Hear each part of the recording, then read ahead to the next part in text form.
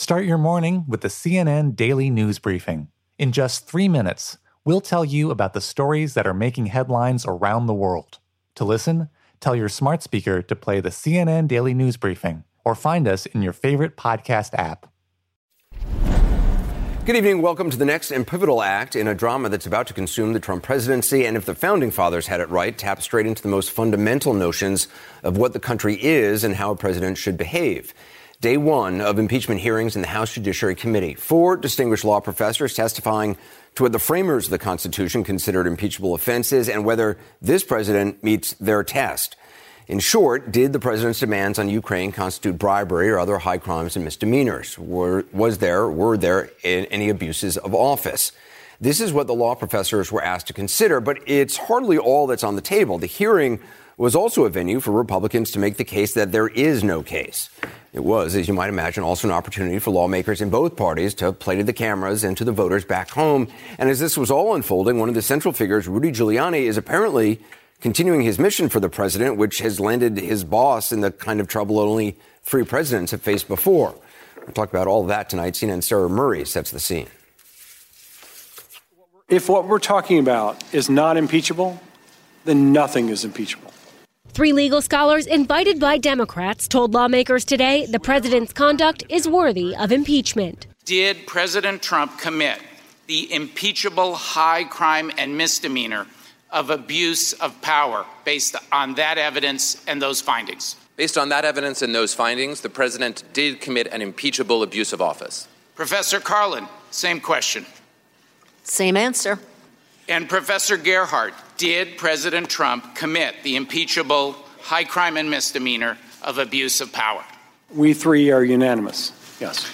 The hearing before the House Judiciary Committee on the legal foundation for impeachment kicks off the next phase of the investigation into President Trump, which largely focuses on Trump's push for Ukraine to investigate his political rival, Joe Biden, and the 2016 election in exchange for a White House meeting and military aid. While Republicans took shots at the Democrats' witnesses. Unless you're really good on TV of watching the hearings for the last couple of weeks, you couldn't have possibly actually digested the Adam Schiff report from yesterday or the Republican response in any real way. Mr. Collins, I would like to say to you, sir, that I read transcripts of every one of the witnesses, so I'm insulted by the suggestion that as a law professor I don't care about those facts. Democrats sounded the alarm ahead of the 2020 election. If we do not act to hold him in check now, President Trump will almost certainly try again to solicit interference in the election for his personal political gain. The scholars expressed the importance of holding presidents to account. If we cannot impeach a president who abuses his office for personal advantage, we no longer live in a democracy. We live in a monarchy, or we live under a dictatorship. That's why the framers created the possibility of impeachment. I'll just give you one example that shows you the difference between him and a king, which is the Constitution says there can be no titles of nobility. So while the president can name his son Baron, he can't make him a baron. Later, she apologized for her comment about the president's son. The Democratic witnesses laid out their legal reasoning for why they believed President Trump abused his power, obstructed Congress, and may have even committed bribery. The lone witness for Republicans argued today that Democrats were rushing the process. I'm concerned about lowering impeachment standards to fit a paucity of evidence and an abundance of anger. Claiming there is insufficient evidence to impeach Trump for bribery or any other misdeed. This isn't improvisational jazz. Close enough is not good enough. If you're going to accuse a president of bribery, you need to make it stick. He advocated for letting courts sort out challenges over whether witnesses must testify or the administration must hand over documents, and encouraged lawmakers to gather more evidence before moving forward. This isn't an impulse buy item. You're trying to remove a duly elected president of the United States, and that takes time, it takes work. But Democrats are pressing on, preparing for a possible impeachment vote on the House floor by the end of the year. The hearing is adjourned. Sarah Murray, CNN, Washington. Well, there was, of course, more to the day and more surrounding the hearings than that. Almost too much to get to, but we're going to try over the next hour. Joining us, the legal and political team of Ellie Honig, Ann Milgram, Whitewater Independent Counsel Robert Ray, impeachment law specialist Ross Garber, also Dana Bash, Carl Bernstein, and David Gergen. Dana, who do you think benefited most from today's hearings? It's hard to say if anybody really did, if you're talking about the ultimate goal of the House Democrats in having this hearing in the first place, which is their broader goal in general, moving public opinion towards what they want to do, which is impeaching the president. And listening to these law professors for us was really interesting. But for the public, I'm not so sure that any of these four swayed them in their point of view. It could possibly be that Jonathan Turley, for example, the one Republican witness who was making arguments, not on the substance that what the president did was right, but on the reasons that the process is. When you say Republican witness, he said he's not a supporter of President Trump. Right. So precisely. But he was brought by the Republican side, by the minority, because they understood that he was going to testify differently than the other three, which he did. But so he gave Republicans, maybe not so much in the House, but later in the Senate, a potential roadmap for things that they can say about why they're not ready to say yes on impeaching the president of the United States, about moving too fast, about other issues, again, not on substance, but more about process and his read of how impeachment should go constitutionally. Well, David Gergen, one of the arguments that Professor Turley was made, and we've had him on the show for years, is that there's not enough evidence. Of course, Democrats then say, well, there's not enough evidence. If there's not enough evidence, it's because the White House has successfully not given over documents and witnesses. Right. Well, that's true. And listen, I thought that the Republicans made some gains on arguments about fairness, and they're not being treated fairly. I thought it was a mistake. It's a symbolic mistake to have three lawyers out there for the Democrats and only one lawyer for the Republicans. It seemed to me that sent an automatic signal. This is rigged into favor of the Democrats. Having said that, I thought the lawyers they brought did an excellent job. They're well spoken, especially there were two. All three were actually very good. But I think they helped to bring light on the central questions of the day, and that essentially. The Republicans have been arguing this is an illegitimate exercise. I thought they showed and were compelling on the point that this case rests upon solid legal foundations. Mm-hmm. I thought they put that away. I also thought that they brought in the conversation that there are parallels between how the president has handled this and how he handled the Mueller report. Mm-hmm. And in both cases, he denied, he made up fictions, he came up with narratives, but basically he then stonewalled and refused to participate in the process. And I think they laid out that case very, very well, and the Republican members did. So I thought that worked out well. And the last thing I would say briefly is I think they introduced the notion that if you don't stop this now, if the checks and balances don't work, this president will assume he can get away with it in the 2020 election, and he will be looking for foreign countries to help him. Well, Carl, that's one of the points Chairman Nadler made, which is that this phone call to the Ukraine president was made the day after Mueller testified, and that was an example of if the president feels he's vindicated on one thing, he then will do it again. Well, that's true. And I think what the Democrats are trying to do is show an evidentiary case and show how the facts stack up against the president of the United States. What the Republicans are trying to do is say the process is unfair. One of the things is we have seen no attempt by the Republicans from the beginning, going back to Mueller, to try and learn the facts about this presidency. At every turn, they have tried to obstruct fact and truth. And that's what we're watching again today. If you watch the lawyers, if you watch particularly the first lawyer that the Democrats brought up, it was as if James Madison had conjured Donald Trump when the impeachment clause was being argued and Madison was laying down who should be impeached and why. It was a box right around Donald Trump and his conduct. Ross Garber, you're the impeachment expert. What did you make of the testimony? Yeah, so I thought it was interesting in the way they set the table, brought everybody back to the notion that this isn't just about voicing disapproval for a president. This isn't just about condemning conduct. This is about the potential for removing a president from office, and the standard has to be high. I thought it was interesting that there was some agreement among the witnesses, all of them, about the fact that you don't need a crime for impeachment, about the founders and the framers of the Constitution's concern about foreign influence and about abuse of power. But then I thought the differences, the distinctions were also, very interesting. And one of the points that I think Jonathan Turley made, which I think is going to be where there's going to be a lot of the action, is the evidence there, and is it there yet? And if it's not there, then what do you do about it? I think that's going to be a good point. The Democrats released a long report, and as you go through the report, you see that there are some holes there, and in particular, I think, with respect to the president's state of mind. And then you get to the question about what to do about it. Elliot, do you see those holes as well?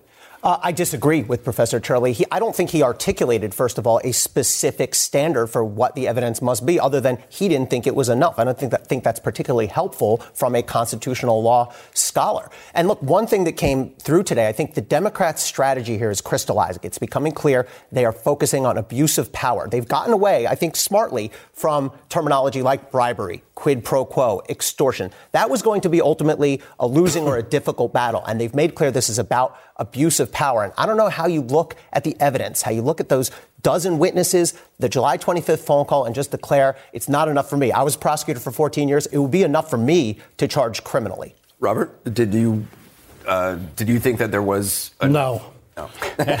No surprise. Look, despite whatever the four said, I have said from the outset, and the testimony of these four witnesses doesn't change my own view, although I do think it's presumptuous that anybody would know what James Madison thought. All I can glean is what they said in the Constitution, and to the limited degree that there's explanation in the Federalist Papers. That's about all we have to go on, plus prior experience. But I remain of the view that it must be treason, bribery, or other high crime and misdemeanor. And high means that only certain crimes that also constitute an abuse of power pass the high threshold of impeachment. I don't think that threshold will be met. And however we got here, and for whatever reason, and whoever is to blame for it, we do have to deal with the state of the evidence as it is now, or at least as it will be maybe for the next 2 weeks. Yeah. To think otherwise is ridiculous. This thing is on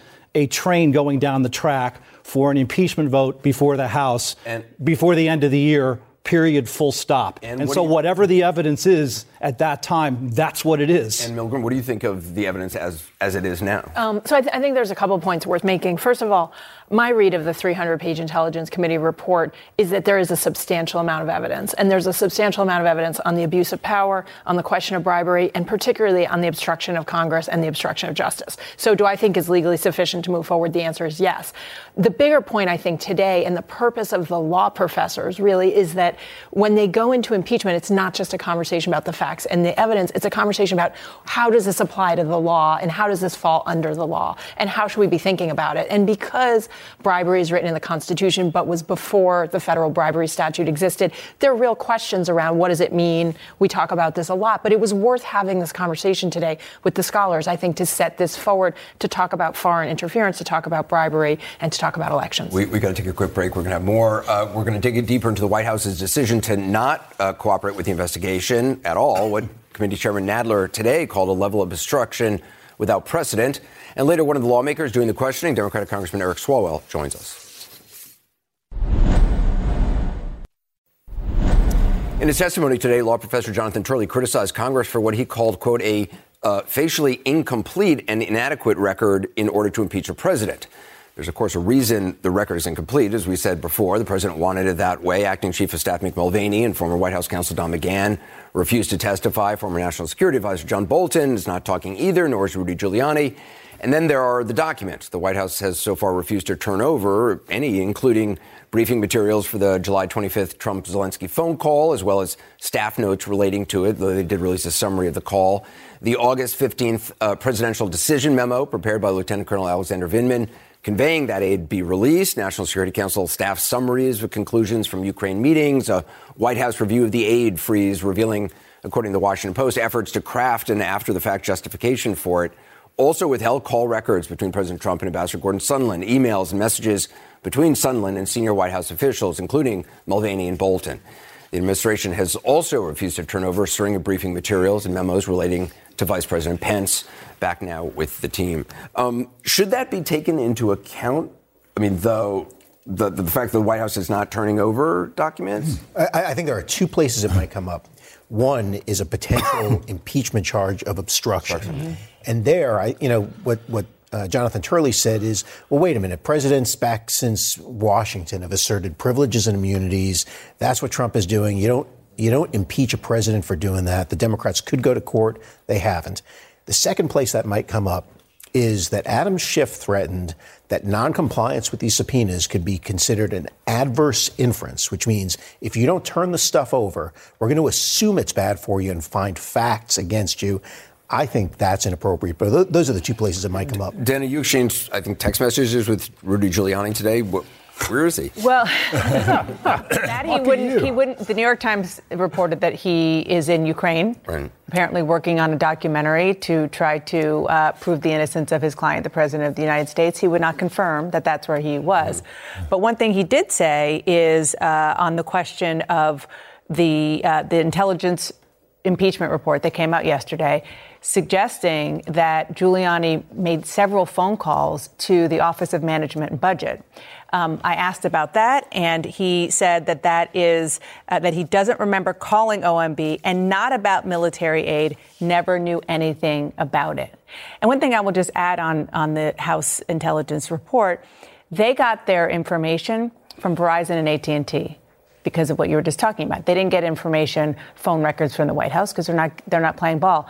They had some information in their report on the ranking member, weirdly, Devin Nunes. They didn't get it from him. So these are general numbers. And so this is kind of the tip of the iceberg about what the phone calls really were and who they were to, because it's a big complex. David, during the break, you were saying that you thought if President Trump was a different kind of president. Yeah. Explain what you were going to. Well, I was just suggesting that if he were a normal president, upstanding president who was seen to be obeying the laws and appreciating the traditions of the country, and then this happened, and he made this phone call, I think we wouldn't be impeaching him. I think, it's like if somebody is arrested for a crime and they're 45 or 50 years old and they've never had anything on their record, the judge goes very light on them.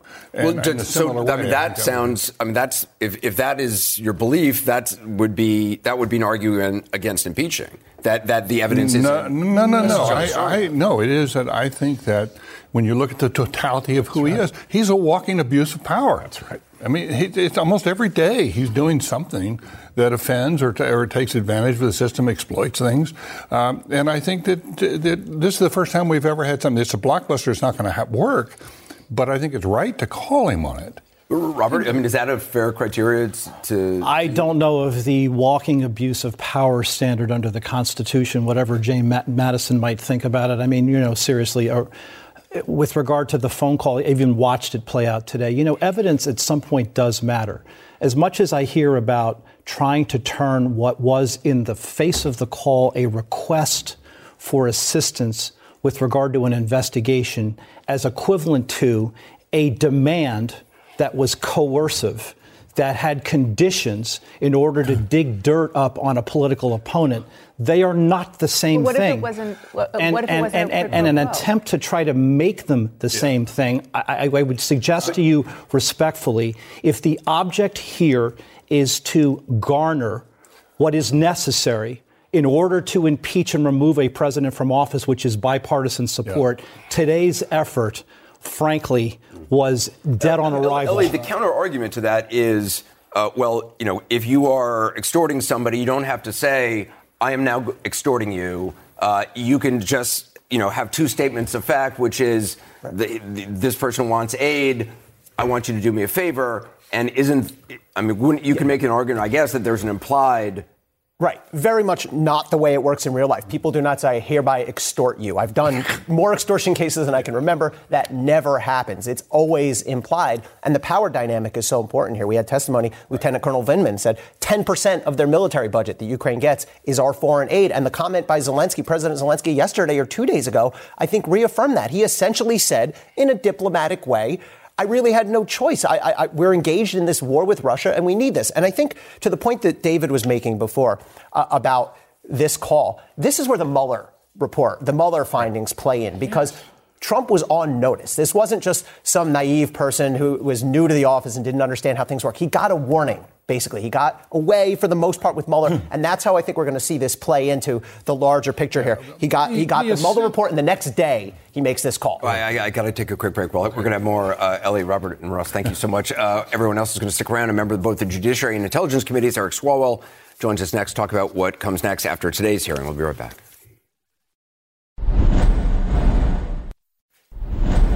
Today, we're going to look at Republicans' latest arguments against impeaching President Trump. The Judiciary Committee's ranking member, Doug Collins, complained about the process and called today's hearing, quote, a railroad job. The law professor Republicans tapped to rebut Democratic arguments kept coming back to the idea that one of the problems was things were happening too quickly. Quoting now from Professor Turley, fast is not good. Here to talk about what we heard and what he heard and where we go from here, someone who was there, Democratic Congressman Eric Swalwell, who sits on both the Judiciary and Intelligence Committees. Congressman, what do you think? What do you think was accomplished today or hope was accomplished today? Well, the American people saw, Anderson, serious scholars lay out the president's abuse of power by using his office, your taxpayer dollars, to ask a foreign government to help him cheat an election, and that we're not helpless to that. In a kingdom, you might be helpless. In a dictatorship, you might be helpless. Thankfully, our framers, they weren't prophets, but they did foresee that someone may do this, and they gave us the remedy of impeachment. To the point, though, that Professor Turley made, and he's respected and not a supporter of the president, he said he said basically because of how grave a charge impeachment is, why not give the inquiry more time? Why not at least try to get the additional evidence that has been withheld? Yeah. Well, in Professor Turley's perfect world, though, the president is an honest broker, and he would not have invoked an upcoming election where the clock is running, and he would abide by court rulings. And he's neither of those. And so, we have overwhelming evidence right now. And yes, of course, it would always be nice to have more evidence. But we can't assume that the president would follow a Supreme Court order. He's never said, if this goes to the courts, I'll follow what the courts do. And most of these matters that Professor Turley is referring to, it's settled precedent in the Supreme Court. They decided in the U.S. v. Nixon case that there are limits to executive privilege. And so it just seems that it's a delay tactic by the president, and we have a duty to protect an upcoming election. So is it bribery? Is it obstruction of justice? Is it some other high crime? I think they're all on the table, Anderson. And to most people watching at home, what it is that if your hometown mayor called the police chief and said, I know that you need more police officers to keep the streets safe. However, before I'm going to give you that money, I need you to investigate my political opponent. Most of us would say, you know what? You just don't do that. That's abusing your office. That's exactly what the president did on a much larger scale. Did Democrats and Chairman Nadler miss an opportunity to, say to Republicans who want more time, sure, we'll do that. In exchange, we want all the documents, we've requested and all the witnesses, we've subpoenaed to come testify. Would that have been possible? He did make that point, but I think, you referenced Professor Turley earlier, and I thought it was interesting, and I do respect the fact in his opening statement, he said he thought the call was, in his words, anything but perfect. And second, that this issue was worthy of investigation. What's interesting about that is not what the Republicans are saying. If our Republican colleagues would say the call was not perfect and we will join the Democrats to investigate this, maybe we could get the White House to move and provide these documents and allow these witnesses to come forward. They have not done that, and yet we've still been able to receive powerful evidence of abuse of power. Chairman Nadler specifically mentioned 5 incidents from the Mueller report today as evidence that the president committed obstruction of justice. Do you think there be an article of impeachment related to obstruction of justice in the Russia investigation? It certainly shows a pattern of conduct, meaning that the president in the past has invited foreign governments to involve themselves in our elections, and he has obstructed justice. In this case, he's asking the day after Mueller testified a foreign government to investigate his opponent, and he's obstructing Congress. I can't say right now, Anderson, if that will be a part of it, but it will certainly be a part of explaining the president's intent. So what is next? I mean, is there a working timeline for when Democrats are going to begin work on drafting articles of impeachment? When would they be introduced and voted on? Yeah, all of that, and Anderson, we're working on a prescription drug bill. We have to fund the government before December 20, but we will receive the report next week from the Intelligence Committee, so a presentation will be made to the Judiciary Committee, and then we have to make a decision. How do you hold the president accountable for what he's done? Congressman Swalwell, appreciate it. Thanks very much. My pleasure. Thanks, Anderson. When we continue to look at how the Republicans on the Judiciary Committee spent their time condemning the impeachment process and in some cases attempting to undermine the Democrats' witnesses. And later, did President Trump leave the NATO meetings in a huff after some leaders appeared to bemoan his tactics?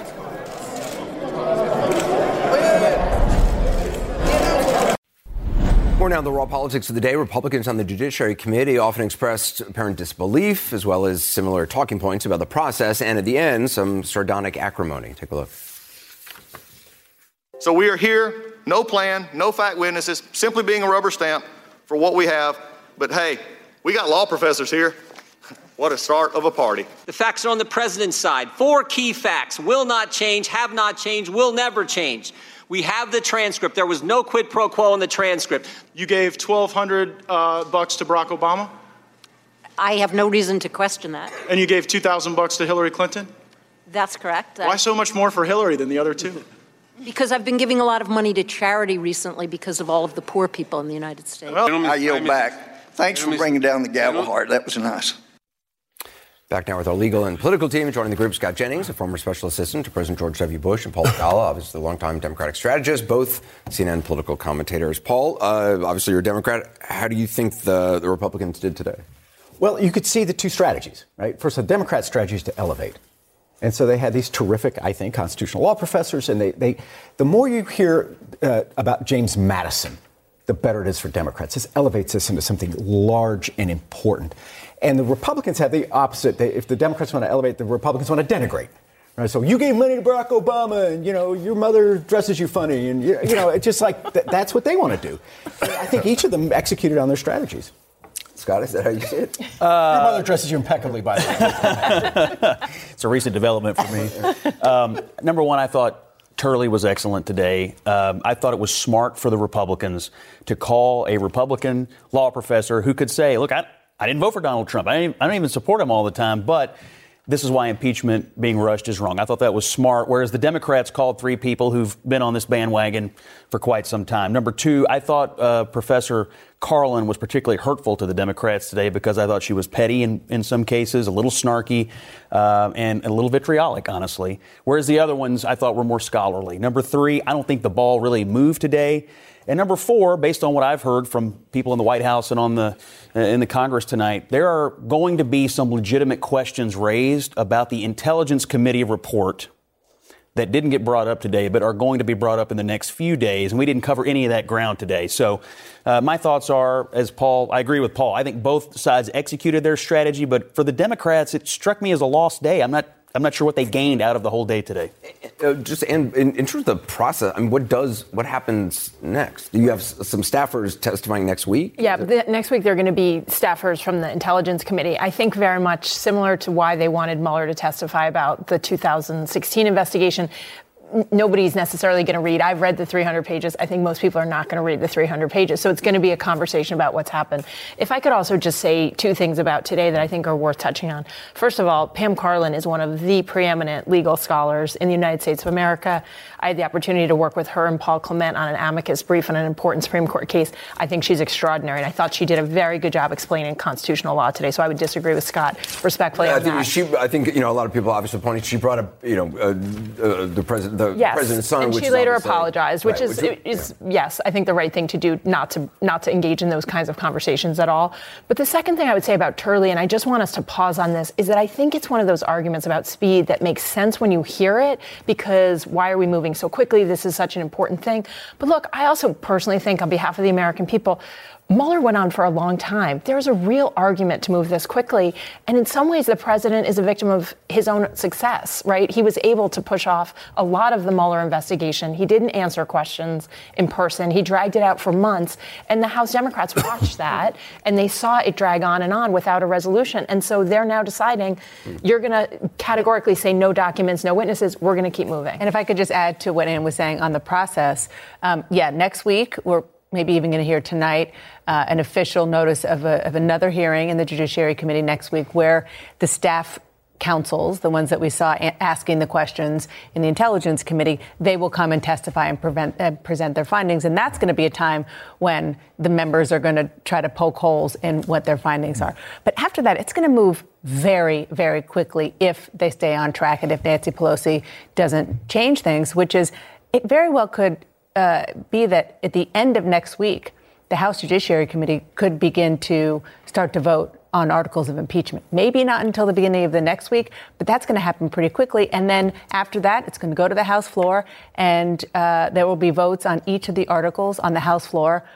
by Christmas, probably by the weekend. So that's, the 20th and the 21st. And we're talking, believe it or not, Christmas is only, 3 weeks away. So it is going to happen very, very fast, unless Nancy Pelosi, who is looking at this and talking to her members as we speak, I believe, unless she changes the timeline. Do you think there's any chance of the House not moving forward with this? No, the House is going to move forward. They're going to impeach, and we're going to see new information. There's a cover-up going on. There's been a cover-up going on, going back to the first questions about the president, his campaign, and Russia, contacts with Russia. That's what the Mueller report is partly about. That's what the obstruction charges in the Mueller report are about. And the two fit together. Context is everything, both in finding the truth, and it also figures in impeachment. The Nixon impeachment was very much about the context of all of his criminal acts. This impeachment is about cover-up and the actions that the president has taken both in public and in private, and what he has done to undermine the free electoral process, but it also goes to all of the lying that we have seen. David is trying to make this point, too, I think, that you can't isolate everything. And the reason that we are watching the Republicans refuse to have real investigation is because they know there is a cover-up. They don't want the facts to come out. And there has been that kind of obstruction from the very beginning of the investigation of this president of the United States. David? I keep thinking, what if Mueller had actually resolved whether there had been obstruction of justice instead of leaving it open so that they could have that second or third count, come straight out of the obstruction materials? That's why I think they're going to go back to the Mueller thing. I think it greatly strengthens our hand for this pattern. Yes. Do you think just like that? Yeah. I think Swalwell told you that they may refer to it, but I think just raw politics. If they broaden this, it becomes too complicated. Mm-hmm. It looks like they're just trying to get him by any means they can. I think what's going to happen is that this will continue ad seriatim, that the Ukraine issue will be a bill of... But ad seriatim means... Sorry, one after the other. A lot of Latin here. I went to law school. Texas love con law. It's the only subject I was good at. But it's also the Catholic background. We always fall back on Latin. But so what's going to happen is I think they're going to have to continue an open impeachment investigation. Yeah, that's right. If you believe, as the Democrats do, that this president's a recidivist, that it's not a coincidence, as Congressman Swalwell told you, that the day after Mueller testified, he was on the phone trying to get... So you're saying there's going to be you think that Democrats will keep an open impeachment investigation, just a roll like the same... Even in the Senate trial, it is very possible we are going to see evidence come in from the press, from Trump's own mouth. Right. Politically, does that make any sense? Exactly. Crimes. It's like Joe Louis, a great boxer. Right. They asked him why he kept fighting past his crimes. He said, fighters fight. Criminals commit crimes. The idea of an ongoing... Are you kidding? That's right. Ongoing trials. I think that this would... you know what? I hope they do it. I hope all next year they show a complete lack of confidence in whoever they nominate for president of the United States by trying to throw this president out right up until Election Day. Because part of what's going on here is... This isn't just about Ukraine. It's about everything they've wanted to get him for from the beginning. And they're scratching this itch of a political base. I agree with you that they're going to maybe keep it open because they have to keep scratching that itch. And I think a lot of people who don't follow this day after day after day are like, why don't we just try to beat him in the election? Didn't New York prosecutors go after John Gotti for trial after trial after trial? And didn't public support, I mean, I was a kid at the time, but didn't public support sort of... People kind of appreciated that John Gotti was getting away with stuff. Yeah, I don't know it. But they don't appreciate that Donald Trump's getting away. I mean, he did end up in jail. You do have 50%. This is unprecedented. Every president has about 30% that want to impeach him, even if he's done nothing impeachable. Mm-hmm. Clinton never got above 30. 50% of the country want not just to impeach him, but remove him. And I think where that will move is when he defies a Supreme Court order to comply with these subpoenas, if or when he does that. All right, Scott, I think the Republicans are going to come up with some new things, too, into the trial phase. It's not just the Democrats. I'd watch it tomorrow. To be continued. A lot to sort through coming up. President Trump has just arrived back at the White House from London. Did he leave the NATO meetings in London abruptly because of this video of other world leaders talking about him behind his back? You'll hear what they had to say.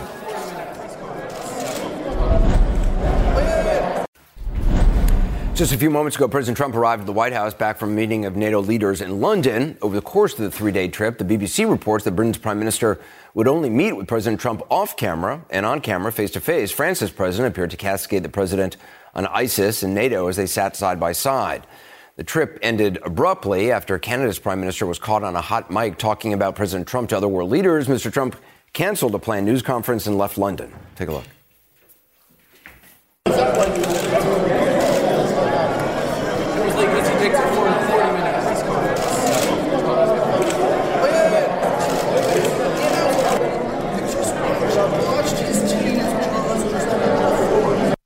The person you heard talking about President Trump's team's jaws dropping to the floor was Canada's Prime Minister, Justin Trudeau. President Trump was asked about those comments this morning. Here's what he said. Did you have a video of Prime Minister Trudeau talking about you last night? Well, he's two-faced. Do you think that Germany is too naive? And honestly, with Trudeau, he's a nice guy. I find him to be a very nice guy.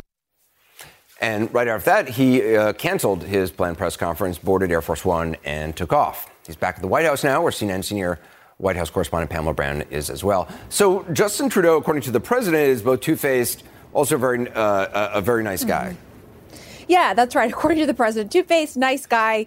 Those two things don't necessarily go together. Of course, these two leaders have had a very rocky relationship from the beginning. And I'm told by a source familiar who has recently spoken to the president that he was annoyed and bothered by that exchange that you just played there, that hot mic moment where Justin Trudeau seems to be mocking the president, laughing about the press conference, a lengthy press conference he had there. And so that really seemed to bother the president. But this source said that these two men will probably work through it as they've worked through other issues in the past. But it certainly, Anderson, is something that was just another layer to this rocky NATO trip for the president in London. As you pointed out, he also had some strong words for French President Macron over comments he had made about NATO, saying they're brain dead. And then the ISIS fighters comments saying that he should take on more ISIS fighters. There's tension with those two.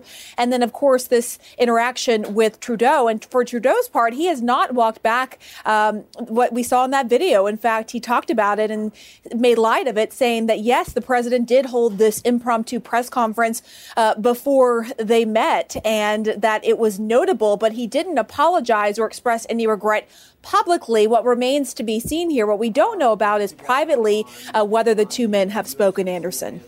It's interesting because, President Trump has, over the course of several years, often said, countries used to be laughing at us, they used to be laughing at us, and that seems to be a kind of a recurring refrain of his, and that they're not laughing anymore.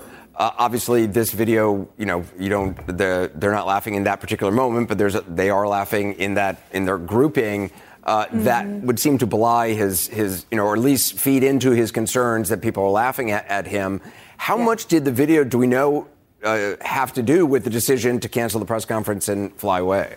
Well, it certainly seems, based on timing, that it would have had some sort of impact on the president to make that decision. Now, I did speak to someone tonight who's familiar with the situation, who has spoken with the president, who said actually that the president made that decision on his own, that it didn't have to do with that video in particular, because the president felt like he had already given so much time to the press. He had the press conference, of course, before Macron and Trudeau. He had many press availability. So this person seemed to suggest that it didn't play a role, but it is hard to believe that if the president had seen that before he made that decision, Anderson, that did not get under his skin to call it off. And we should also note that this was all happening during the hearing in Washington today with the Judiciary Committee, and we're told that the president did watch some of that on his flight from Air Force One back here to Washington, Anderson. All right, Pamela Brown, thanks very much. The White House. Coming up next, breaking news. There's reports of a shooting at Pearl Harbor in Hawaii.